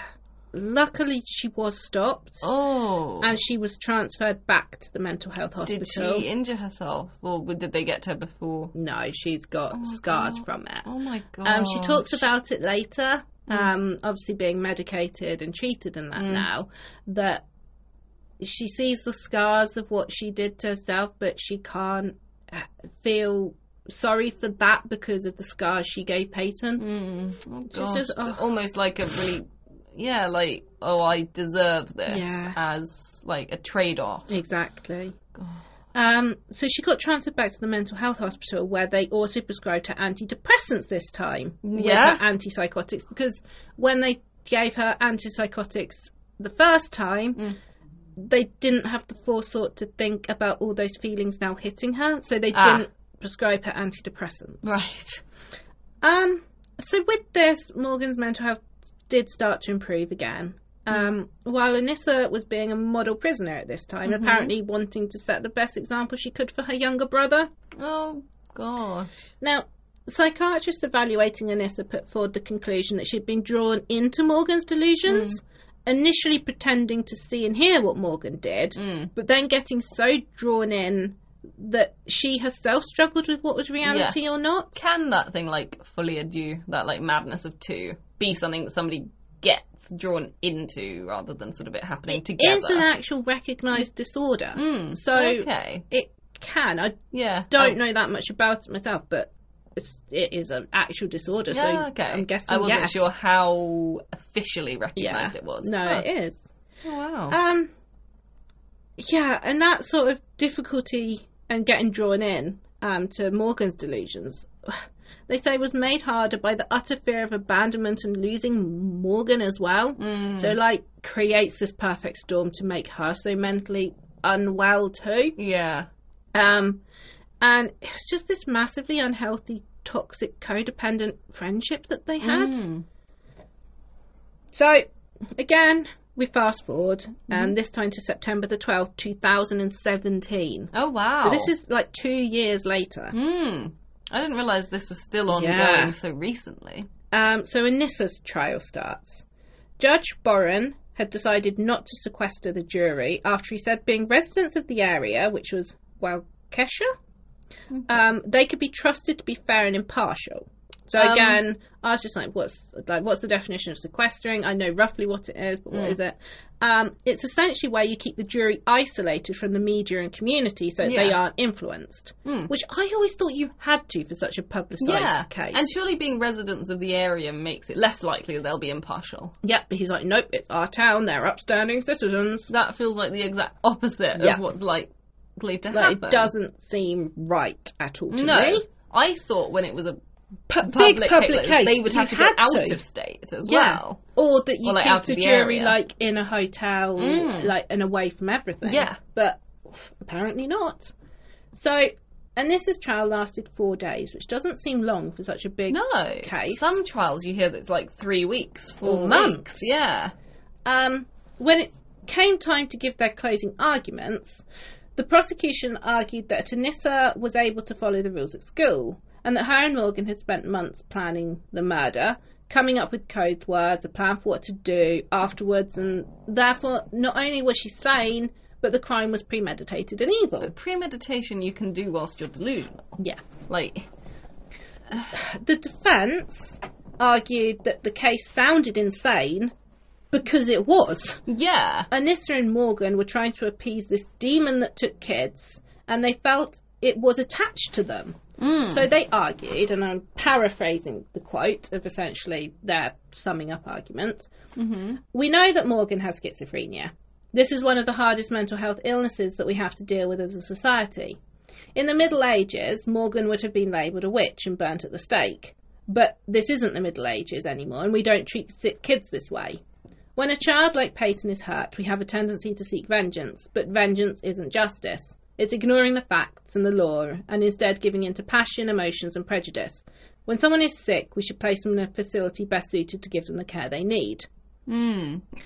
So the prosecution basically summed up their case, stating that jurors should not forget that a horrific crime was committed, and that it wasn't kill or be killed, but that Anissa had instructed the stabbing of Peyton, which resulted in her being stabbed 19 times, and this was the choice that she made. Now, being the law that the defence gets the final say, Anissa's defence stated that the jury were being asked to ignore the testimony of 3 different psychiatrists because the state didn't like the message they were giving, that these girls were ill and that they were missed and let down, and that jurors now had the opportunity to give them the help that they should have always had, which is, to me, a very strong statement. I didn't know it was the law that the defence got the last say always. Yeah. But yeah, that... Which does make sense when you think about it. Yeah. So, the jury was sent out to make their decision about Anissa and whether she was found guilty or not. They returned with the verdict that Anissa was not sound of mind at the time of the crime, and that due to this, she was not criminally competent of the crime. So, she was sentenced to a mental health hospital as opposed to prison. Okay. So, she'd been found not guilty by reason of insanity, essentially. Okay. So, about 2 weeks later, on September the 26th, Morgan appeared in court. Ah, okay. This wasn't for a trial, though, but instead a formality of Morgan and her parents accepting a plea agreement where Morgan was given the ruling of not guilty by reason of insanity. Okay. This had only been possible with the agreement of Peyton's family. And while they had wanted Morgan to be given the harshest sentence possible, they'd agreed to let her take the plea deal as they didn't want Peyton to have to testify in court. Oh, okay. Wow. So the acceptance of the plea agreement would still come down to Judge Boren, who had repeatedly ruled to have the girls tried as adults. And he announced to the court that he'd take a week to consider the decision. Yeah. So if I was Morgan and her family, I'd just be like, it's no. That's over, yeah. We've got no chance. But a week later in court, Judge Boren asked Morgan to recount what had happened the day of the stabbing. When Morgan tried to tell him that she couldn't remember a lot of it clearly because of the schizophrenia she was suffering, that was untreated. Yeah, and she's now being treated for it, which is going to sort of remove her further from that state. He grew impatient, telling her that maybe she should have read the police report. But that's not her recounting it then. That's her parroting what he could read himself. And again, I sort of feel a bit like there's that response of, well, I didn't know I was supposed to. Yeah. Like, and it's just, again, it's like just trying to make her almost suffer and relive it through something that she was unwell. Yeah, and in a weird way trying to, like, I don't know, it almost feels like trying to catch her out and make her mess up. Yeah. Just be like, ha, see? This doesn't match. Yeah. Her defence at this point tried to interject to say the medication she was on and how ill at the time made it hard for Morgan. But the judge persisted, telling Morgan, who was sobbing at this point, that he would wait all afternoon to hear what had happened. Wow. Just a lack of compassion. Yeah. And also, what's the relevance of this now? Exactly. Mental health professionals have been dumbfounded at this and the effect and trauma it could have had on Morgan. Yeah, and also, I'm not saying either of them should have been subjected to this, but why wasn't Anissa subjected to something as shitty as this? Yeah. Why was she, like, allowed to just say, not guilty by reason of insanity, and the judge not, like, harass her and bait her and torment her? Like, why does he hate Morgan specifically? It seems to have a real... I'm guessing because Anissa comes off as more neurotypical. Yeah, that's what I was feeling. Yeah. Is that it's that she's different and doesn't quite fit into his... or a lot of neurotypical people's ideals. How it seems she's been treated the whole way through. In the interrogation, in the school system, in the prison system. Like, we now should be better than... in the justice system, if you're neurodivergent or anything like that, you can still get bullied by your judge. Yeah. Like, that's so disgusting. We shouldn't be bullying people. Mental health professionals would the re-trauma this could have caused Morgan, and in fact it may have had on her, could have made her slip into a mental health illness again. She was severely mentally ill at the time of the crimes, and even now she's only coping due to being on several different medications and treatments. Yeah. But finally, Judge Burren seemed satisfied with what he was doing. And he addressed the court. Disgusting. But that's the thing as well, he's taken a week to think about this. He already knows what he's going to say. All of this is just showboating for some reason. Look, I was going to go for his own shits and giggles, but showboating's better. Look, I can, I don't know, torment this mentally sick child for a bit just because I have the power to. I think it's in America as well. Don't they vote for their judges in the states that they want? They? So there's a lot of judges that want to be re-voted in, I think, and so are tough on crime to the crowds. But that's not the way to end up with a fair justice system. No, but then you also shouldn't privatise the prison, should you? No. God, yeah. Or hospitals. No. Maybe all these public services should be public services. But anyway, we're digressing into sociology and politics. So, Judge Burren addressed the court. He stated that he had accepted the plea deal, and Morgan was found not guilty by way of insanity after having to put on a ridiculous performance. So he accepted it anyway. Yep. Fuck you. And so, with both Morgan and Anissa in the same mental health hospital, they would be able to apply for release every 6 months. Oh, really? Yeah. Wow. Not just because they're in the same mental health hospital, but because of the insanity by way of... not guilty by way of insanity. I didn't realise it was every 6 months. Yeah. Wow. Now, you'd think that the decision about release would be made on their progress with their mental health. And whether they're a danger to people or not. It's actually decided by a judge. Oh, God, is it going to be Judge Burren? Well, everyone was pleading insanity as a get-out-of-jail-free card. Yeah. But because it's decided by a judge...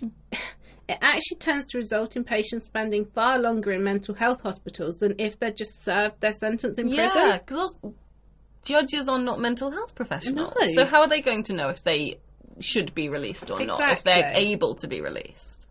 So the girls were given a maximum sentence for how long they would be staying in the mental health hospital. No idea that was the case. No. God. Anissa was given a maximum of 25 years. But again, surely you can't... How can you decide that? Because you don't know when they'll get... What if they aren't well in 25 years? They just get automatically released anyway. Like, that doesn't make sense with what it is.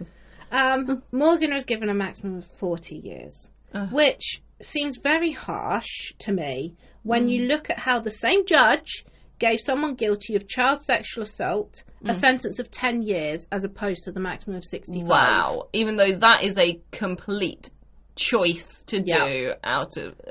What the fuck? Yeah, no, 10 years for them.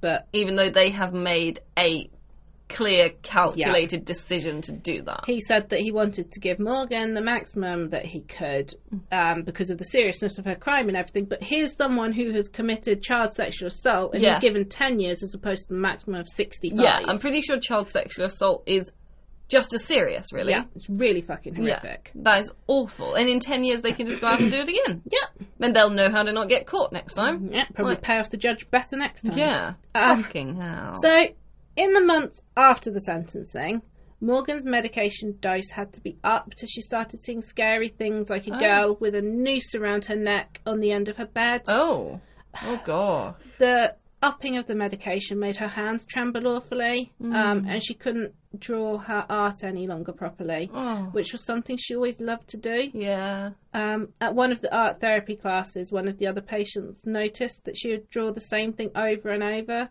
It was a girl in the middle of a tornado, and the tornado was made up of the words, bitch, die, worthless, unloved, hate you. Oh my God. Just, again, it's so fucking heartbreaking. Yeah. A few months after Morgan's 16th birthday, Anissa moved into her unit at the hospital. Oh no. To deal with this, staff moved Morgan to a sort of annex. Oh. And the girls would be taking turns going to the cafeteria, which you'd think would be one day on, one day off, one day on, one day off. No, it switched every 30 days. What? Where one would be able to use the cafeteria and the other would eat all their meals in their room. For a month? For a month. No, that definitely would be better to do one, like, alternating days. Yep. Also, moving her to an annex kind of almost, again, it gives that impression of you're needing to be got out of the way. Yeah. You don't get the same, like, kind of respect. rights, and you can be shuffled off to make space for this person. Yeah. Wow. And as I put it, doing that as well and keeping them so separate like that, it doesn't seem healthy or focused on their rehabilitation or conflict healing. Resolution and things like that. Yeah.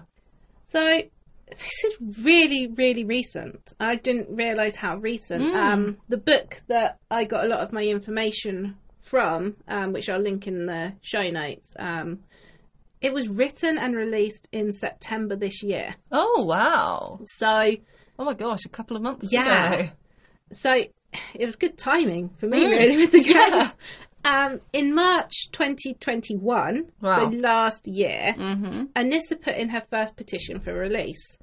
And Judge Boren, again, he actually granted the conditional release of her. Really? Yeah. I didn't know she was released. No, and well, you'd think it was only last year. Well, yeah. Gosh. Morgan has decided not to petition, though. She said she was happy for Anissa being able to leave, but that she felt safe and comfortable at the hospital. I think she's never going to be... as they say, like, the schizophrenia going untreated for so long and being so severe, and the trauma and the stress that she went through on top of all of that, the chances of her ever fully recovering or being treated for it and actually being rehabilitated is sadly been a lot lower than it might have been if she'd been given the treatment earlier. Yeah. But also, doesn't this mean, though, regardless, in 40 years she'd be forced to leave? I don't know. Then where would that leave her? I guess she could ask to be committed. But at the same time as well, it shows that she is getting better, that she's able to take that step back and think, well, no, here's where I am doing either that well, or she's so getting institutionalised. worse. Yeah. And it's that sort of, again, like with mental illness, as That's we true. both know, it's so easy to make your boundaries smaller and smaller. That's true, and just be afraid of the outside world. Yeah. You sort of stay in your safety bubble. That's true, which is really sad too. She's created an imaginary husband for herself as well, who's a 7-foot demon. Okay. And who looks after her. Gosh. How old is she now then? She was 12 in 2014. So she'd be, what, 12? So 20-ish then. Yeah. We're on Early 20s. Yeah, wow.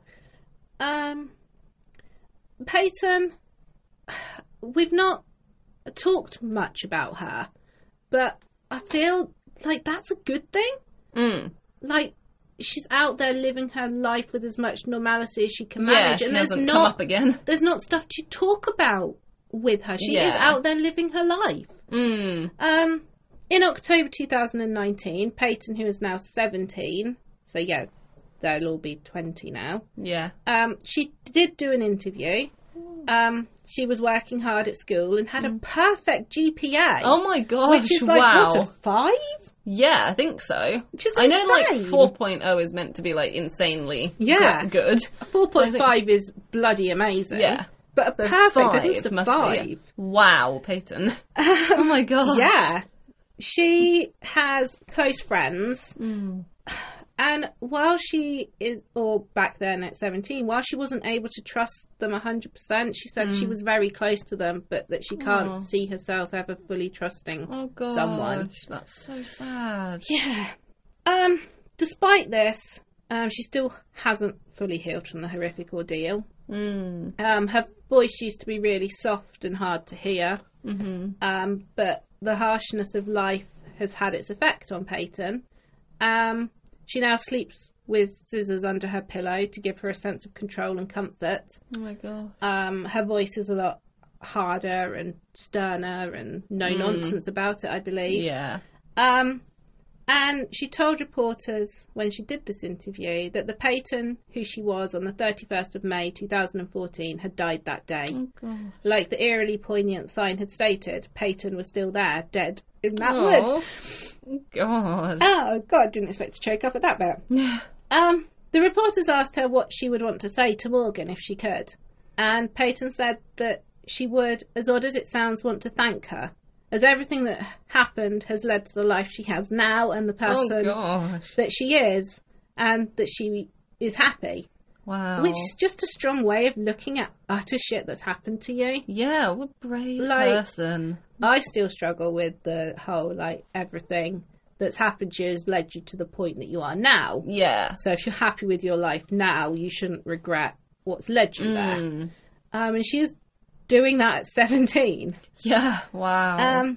She also said that she'd want Morgan's mum to know that she had thought about her and how hard what she was going through must be, and that she should know, despite what people say, it wasn't her fault or how she raised Morgan. Yeah. Morgan had schizophrenia, and that was that.